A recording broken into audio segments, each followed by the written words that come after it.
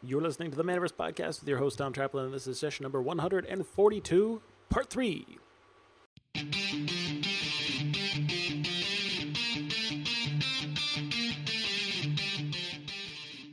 Welcome to the Manaverse Podcast. I am your host, Tom Traplin, and this is the podcast where we explore what it takes to build a successful, friendly local game store. If you like what you hear on today's episode, make sure you subscribe to the podcast on whatever fine platform you're listening on. And if you're listening to this on YouTube, make sure you hit the like and subscribe button. As always, you can find the notes and links mentioned in today's episode at manaversesaga.com. This is part 3 of my interview with Joshua Pyle Carter from the Deck Box, Halifax's premier local game store. In this part of the conversation, we delve into inventory management, pricing strategies, and how Josh empowers his staff to make good decisions, but requiring his input as the owner. Josh talks about balancing pricing for different card rarities, adapting to market changes, and setting prices appropriate for the local market, and why he doesn't use platforms like TCG Player to set his prices. This one is real crunchy if you're serious about the back-end operations of how a local-first game store really functions and how it cultivates a profitable TCG ecosystem of local customers. If you haven't listened to part 1 and 2 of Josh's interview, be sure to check those out. The links will be down in the show notes, and enjoy part 3 of Josh's interview. I want to go back to the singles conversations, topics, move forward, but with the singles. So, what would you say your pricing level compares at? Would you consider we're above market, we try to be roughly equal to TCG mid or whatever? How's that work? Yeah, so typically how we do our stuff is for years we sort of pegged it to different things, like just going backwards. Star City used to be sort of like the peg price, and then Face, and then the sort of TCG. And what we've done over the years is we've instituted pretty standard stuff for a store. An LGS is minimums of stuff's like uncommon is like a common is like a minimum of a quarter, and uncommon's 50 cents. The rare is like $2. Mythic's like $3 to $5.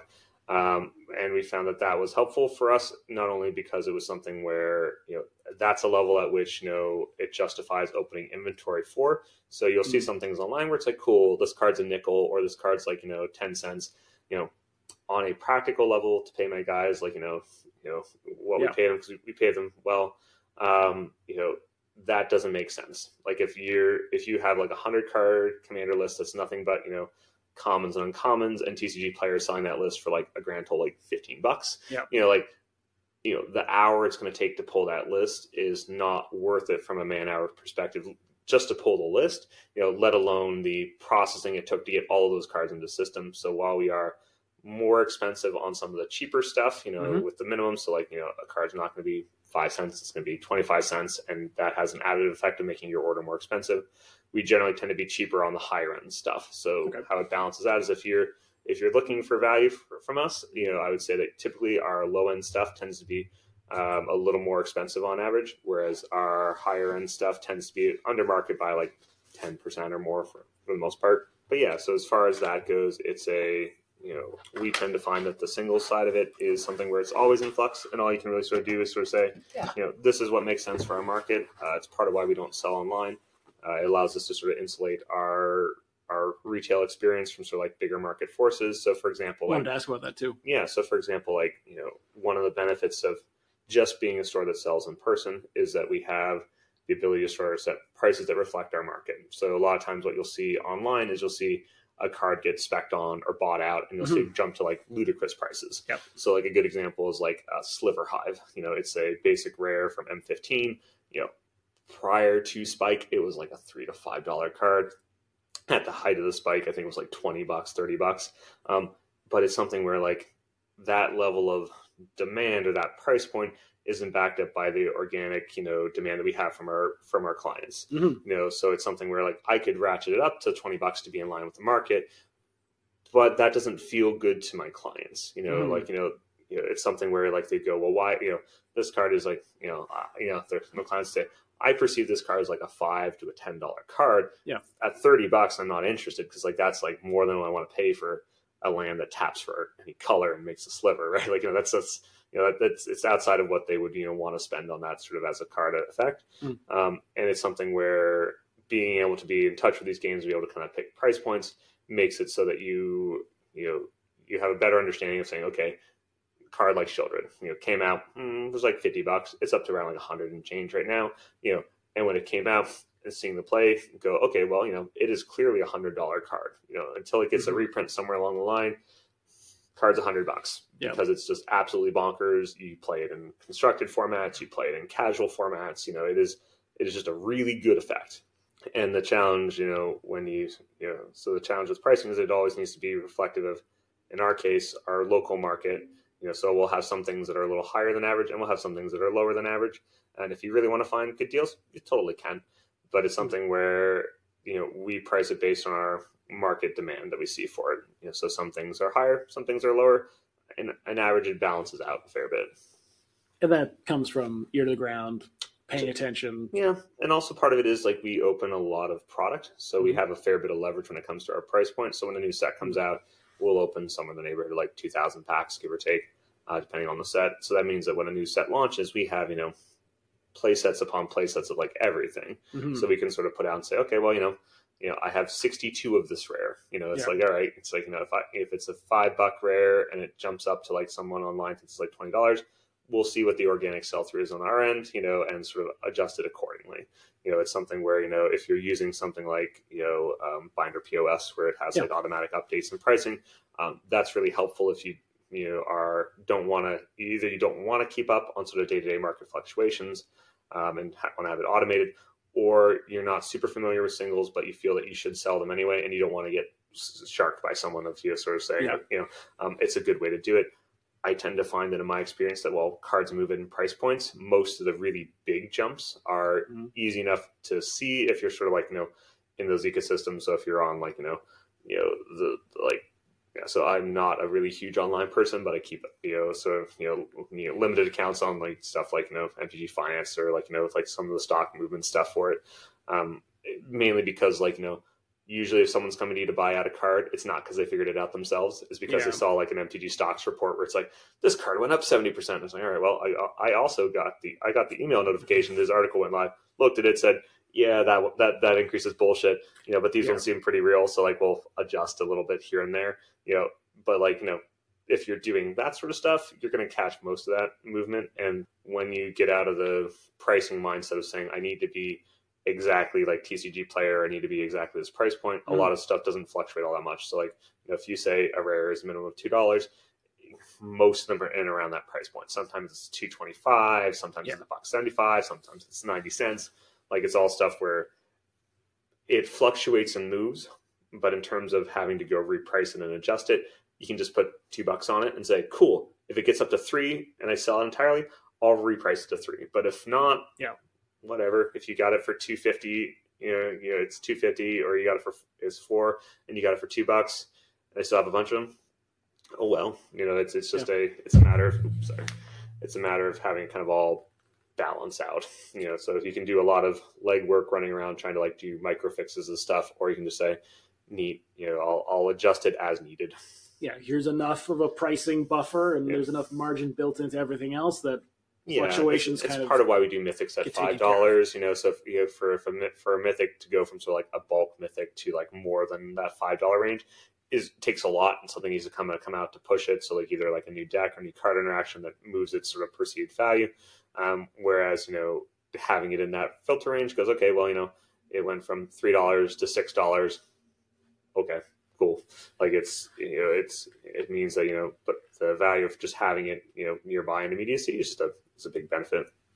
How much do you feel like this is you? How much of the deck box is you? Oh, when we first started out, a good chunk of it was me and Rachel. Now it's a little less. It's grown bigger than we are. Like I said, we have around 100 plus transactions in an average day. So it can't be me anymore. It's I am a part of it. I am sort of around a lot, but it's also something where I want our clients to have interactions with our staff that are their own interactions. So we have people who will come in on days that they know staff are working because they like them and they want to socialize and check in with their stuff. And that's something where I've always encouraged that, because I want I want the business to be more than just me. I want it to be able to operate in my absence. Because when we did this, going back a little bit, so when we did our store in Summerside and we did our expansion here, I realized that I'd made a mistake a bit in Summerside, in that when we had opened up here, Rachel stayed behind to run the store there, and I moved to Halifax to run the store here. And we found out that, through feedback she got from clients, is that I'm saying, well, Josh isn't here anymore, and we'd really like to have a game store here, but we don't think, because you're not Josh, we're just not going to come around as much, because I hadn't built up someone to be a replacement me, that I had run the business as a way of being like, if you wanted anything at all, you talk to me. And now if you want anything, the staff are there for you. And I'm around. I'm there to say hi. I engage with people. I do kind of all the stuff I love to do. But by and large, when I can, I will direct you to one of our staff for it. Mainly because, I want them to feel like I don't want to be that game store where someone goes in, well, I need to talk to just Josh. He's the only one who can help me. It's like, no, all of these people are very talented and very wonderful people that we've hired. I don't hire assholes. I hope not. Yeah, not intentionally. And it's one of those things where it's like the experience for it is such that I want the staff to feel like they're being elevated. That if they make a decision or make a recommendation, that that someone's not second guessing them, behind it, saying, okay, well, you should have done this. It's like, it's they've got an opinion, they've got a thing they want to communicate, and that's something I'm happy to support. So I'd say yes, in the beginning it was definitely very much a 2-person show, and as we've grown, we've moved away from that a fair bit. So I'm still very active in our day-to-day operations. I'm around a lot because I like my job. Sure, but it's something where just even now, we have 5 full-time staff members outside myself and Rachel. We have sort of a couple of support staff as well too, who do behind the scenes stuff for content creation and products and processing and that sort of stuff. But it's something where this store doesn't run with anything less than sort of 5 people kind of working at it full time, because there's too many communities to help, and there's too many things to kind of manage. It's something where if I really delude myself, I could probably say, well, me and Rachel could probably run it ourselves for a bit, but that's not sustainable. Hey there, tabletop game store owners. Are you looking to level up your digital marketing game and boost your store's growth to new heights? We specialize in helping tabletop game stores just like yours dominate the digital landscape. With our cutting-edge strategies, expert insights, and tailored solutions, we'll unlock the true potential of your store's online presence and skyrocket your sales. And here is the best part. We're offering a free strategy call for game store owners that are serious about growing their business. That's right. Sign up now for a complimentary consultation and let us show you how we can transform your store's marketing game. Don't miss out on this incredible journey to level up your digital marketing and drive your store's growth to new heights. Head over to our website at maniversaga.com/MMA to register for your free strategy call today. It's time to dominate the digital marketing arena and achieve success for your tabletop game store. So what are you waiting for? Book your call now, and let's make your store the ultimate gaming destination. Yeah, and a lot of stores start out that way, right? That's pretty much almost a universal experience, is that the store and the person running the store, owning the store, are the same thing. Right? Oh yeah, it's very entwined, and I would say that in my mind, that's a good way to start out, because no one will be as into the process of making your store better, if that's what you want to do, as you will be. So and some of the times that I've seen friction with staff and store owners is that your staff not being as dedicated as a store owner would like them to be, which is an unreasonable bar, right? I make it very clear to my staff, saying, look, you work here, I love having you here. I would highly encourage you that if you are going to work for us, make a firm stance on your personal side of it, that if you're not on the clock, you're not answering someone's questions. If you have a relationship with them and want to talk stuff, totally do it. But if you are messaging going, hey, what would this trade in for? Hey, do you have this in stock? And hey, when's this event? Don't answer those conversations. I don't expect that of you. I don't want you to have to worry about that. Just do your stuff. You show up, you work, your shift, you go home at the end of the day. That's it. There's no sort of I don't expect, anything more than you than that. I expect you to show up and be friendly, do your job, engage with people. If it's a shitty sales day, that's not on you. I'm not going to, get upset about you if we made under. You didn't hit your quota. Yeah. There's none of that. It's very much, the only thing I ask is if we're dead for whatever reason, that we tidied some stuff. If I come in and the sales are lower than I would have hoped for the day, if you can point to and say, well, we did a couple of big buys and trade-ins, we restocked the sleeve wall, cool, that's good. Like, not every day is going to be gangbusters, not every day is going to be like setting the world on fire, and you need some amount of days like that to just reset. Yeah, get some cleaning done. Oh, yeah. Yeah, no, that's definitely always a process. Yeah, well, that never ends.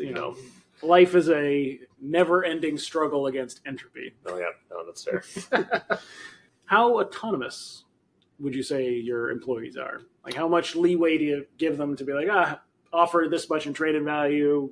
Sure. How do you deal with all of that? So this will get a little to the back end side of it. But so as far as we do for autonomy is that my staff are empowered to sort of, make the decisions that they think are correct in terms of like servicing a client. So it's something, if someone comes in and, they're asking for a little extra, a little more, it's on the staff to sort of like, figure out if that's something that they, that they make an exception for. So something like, someone comes in and goes, hey man, like I'm out of top loaders. You have a couple I can borrow? Sure. You can have a couple top loaders, not a big deal. Hey man, I came back in last week and asked about top loaders. Can I have some more?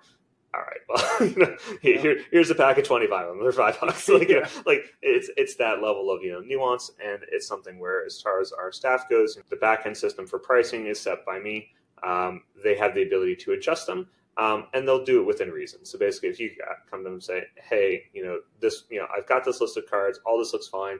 This one card on there seems a little off. Can you check it for me?" They're empowered to do that and make an adjustment. If it's that you're like looking like, okay, well, I'm fine with these 3 cards because they're under what I expected them to be, and these 7 cards, like, can you check them for me?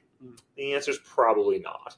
It's something where it's like, it's that reciprocity back and forth, and that's something that we train for our staff. And it's something where I would say that, the buying side of it is also automated in the same way. So we talked a little off camera about Lightspeed, this is what we use for our point of sale, and it allows you to set kind of your own prices on your inventory back there. It's not meant for card games, but we use it for our store, and it's pretty effective. So basically, all of our buy stuff, it's pretty straightforward. So anyone can process a buy on our end, that you bring in your cards, we put them into our system line by line. We'll give you an itemized breakdown for each one and say, cool, this is worth this much in cash, and we do a 40% bonus on top of it to get that 70% in trade rate. But it's something like, with that, there's an ability to sort of say, oh, cool, we're out of stock of this. It says that this card is $10 in our system. We're giving $5 on it, but we're out of it. Let's do a price check to see, oh, card's gone up to $20. Yeah, we'll move that up to $10 for the buy price, and you move it to $20 for the sell.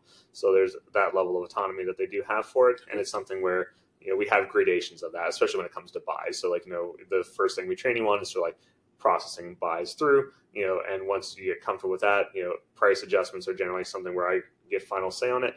But by and large, if it's something minor, like it's something like that, where it's like a $10 card went to a $20 card, my staff aren't going to check in with me on that. But if like is there other thresholds for where the person's like, yep, usually it's $50 or more. Now it's usually by the boss. Usually for like a buy, so like the nice part is, because it's all digital, is that I can check our inventory from wherever I'm at. So cool.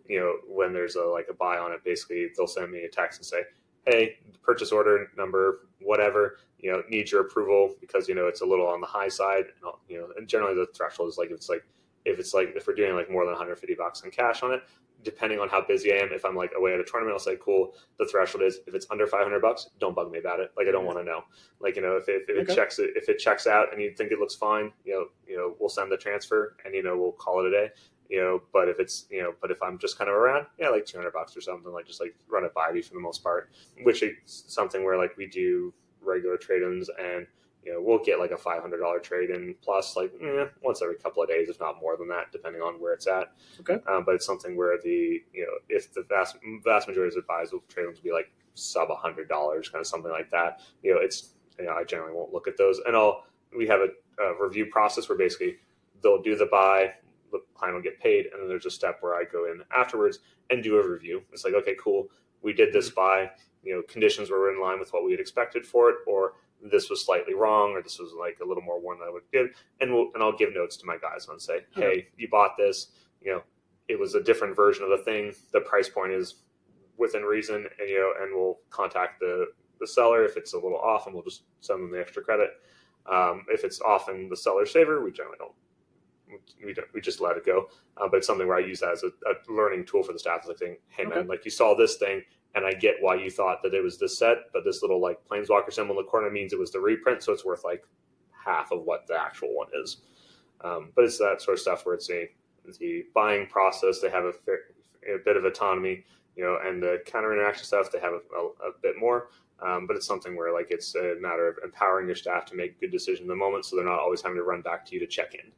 So like I am around and I'm there if they need something or if they need me to step in because something needs to be decided. It's a little more like if someone's looking at like dual lands and going, okay, well I want to spend $500 on this card. It's can you make me feel good about the purchase? Like cool, we'll walk through it. This is the notable things. This is why we have it marked here. Yeah, you're right. There's one online for like, 600, but the scratch here and this like little discoloration, we moved it down to the 500 range. Yeah. So like it's not near mint, but it's not stickered as that. But like that's the sort of like the fine detailing stuff where it's like having that experience makes someone feel better about that experience, that process. That they okay, I know what I'm looking at. I know this guy knows what he's talking about, and the thing is priced appropriately. It's like, or if it's like, beat to shit, it's like, cool, this one's $250. Why? Because someone loved it with a hammer. Like that's just, that's just how it goes. Not every card gets to be pretty. Yeah. And I want to zoom out for a second, but also like the fact is, a $500 purchase is not a small purchase for most people. That's a pretty big transaction, right? Like to expect that the guy would be like, yeah, here you go. Here's my money. I don't need to talk about this. I don't need to interact with anyone. Yeah. You would need to do a little bit of hand selling for a little bit items of that. Along those I find lines. that usually for people in that range, they generally know what they're looking for, and that's going back to that sort of like that client experience of generally speaking, it's not an unsolicited buy of like something in that range that comes in the door. Generally speaking, when it happens, it's someone that you're like, okay, this guy's been talking about it, or I know that he's the kind of guy who when he spends, he just he doesn't buy a lot of little stuff, but he's going to buy like a couple bigger ticket things in a go. Or I know that he's, Navy. So that means that he was out to sea for 6 months. He come back with, sale Lots pay of cash. And this is he's been thinking about this the entire time about how he's going to get, the last couple duels to finish off his commander deck, and that's like how he put up with all like the shit at work that he dealt with. And that's and so like, again, it's one of those ones like you generally don't get unsolicited sales like that. But when you do get that sale, you want to connect with the person because you know why he's spending like this. Like, oh man, like you're finally pulling the trigger to get like your scrub land to finish off your deck. Awesome. How was the sale? Like, did you where now that you're back, where did you go? Right? Like, you can't tell me beforehand, but like stuff like that, or like someone will come in excited because they got like a bonus at work or something like that. Mm-hmm. So it's something where that client experience is a big part of, it's a bigger sale. Yeah.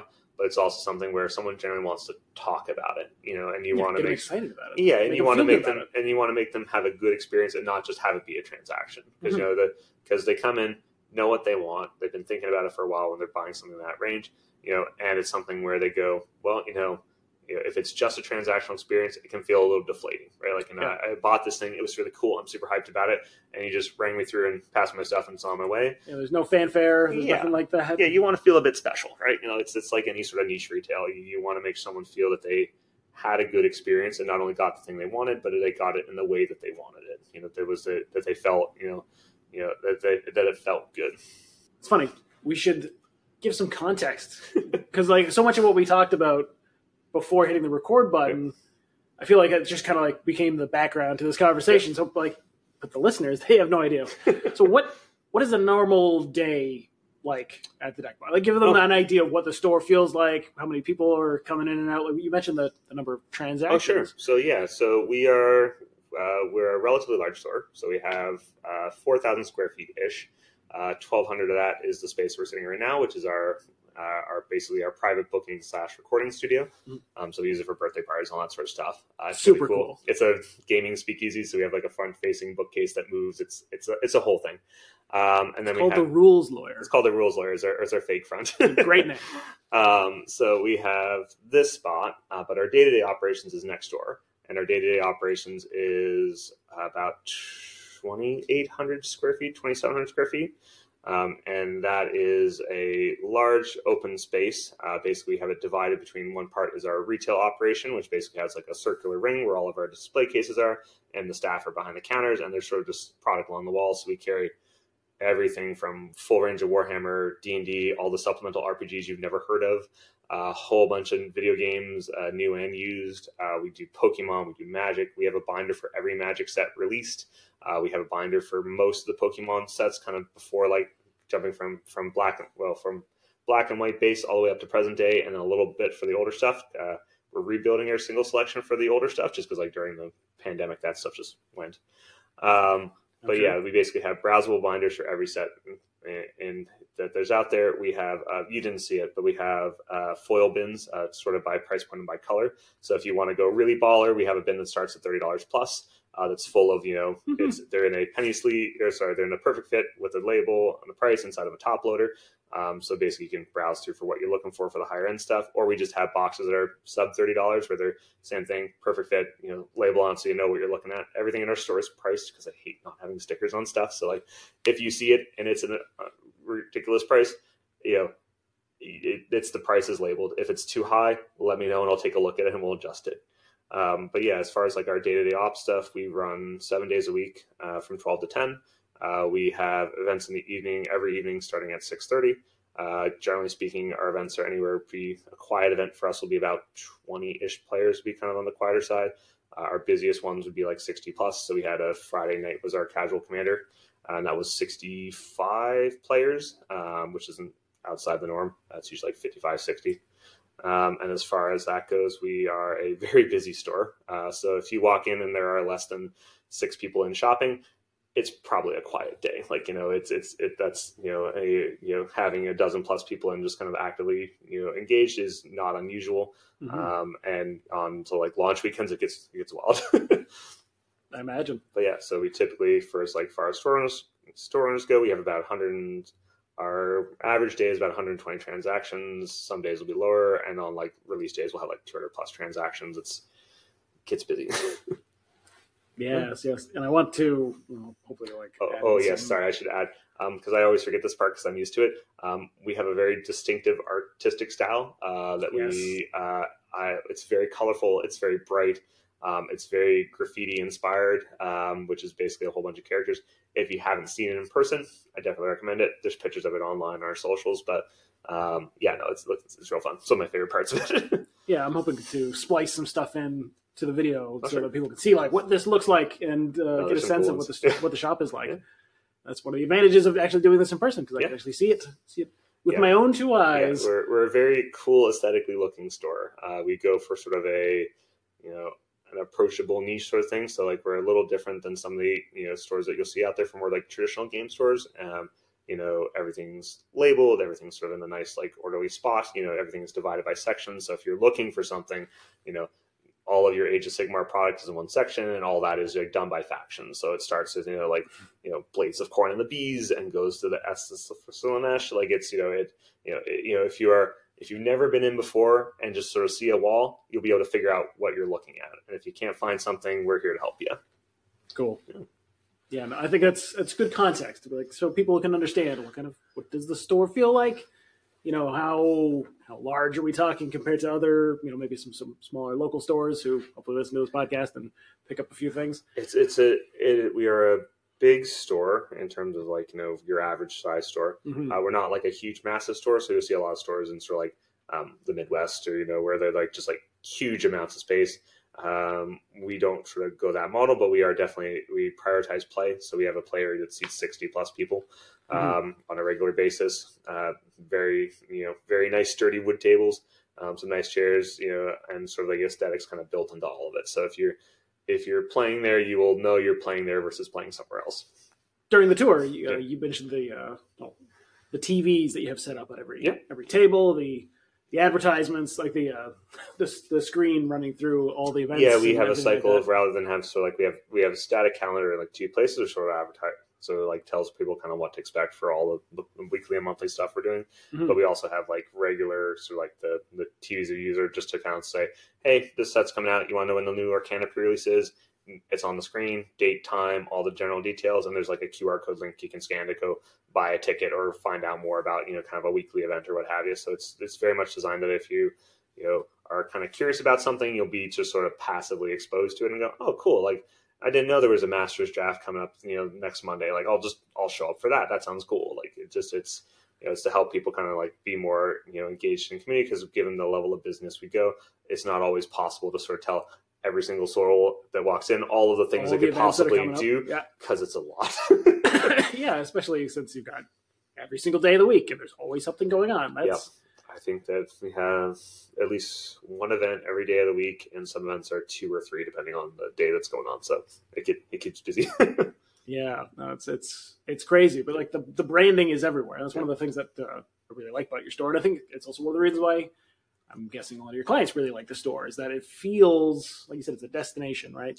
It feels like you're going somewhere and you're in a place and you're immersed in things that you like, right? The things that you enjoy. Yeah, it's hard to walk in with this and not be excited about something, and it's one of those things like, it's something where, if you walk into our space, part of the training that we do for staff is that you get greeted. Someone says hi to you, and it's something as simple as like, hey man, what's up? Like if I know you, or if it's like, hey, like what's going on? Anything I can do for you? It's very much, we're not there to, like be over someone's shoulder, but we want to let them know that they were acknowledged when they came in. Someone was friendly to them. They know that we want you to be here.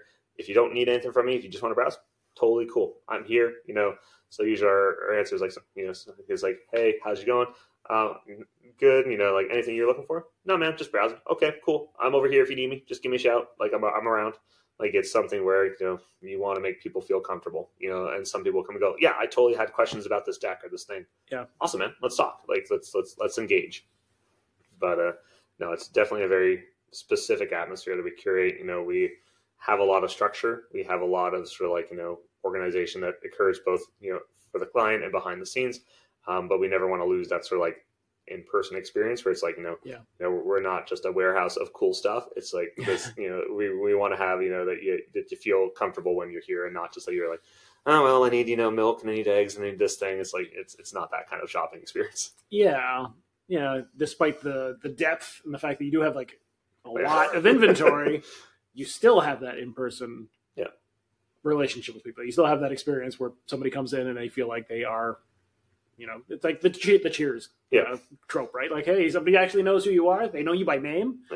Yeah, that's a big value. And like, I think that's one of the reasons why you've done so well. Like you've got to the 10-year mark, which is quite the milestone. Yeah, it's one of those ones where like building up that client experience is kind of how we got to where we are today. And it's something where you like, for as much as people get excited about this field, it is retail, and retail, you're only as good as your of the next sales day you got. So like it's, it's not really a field where you can say, well, I made some really good code and I'm going to like sit back on that and just like let it run. It's like, nope, you did really good today.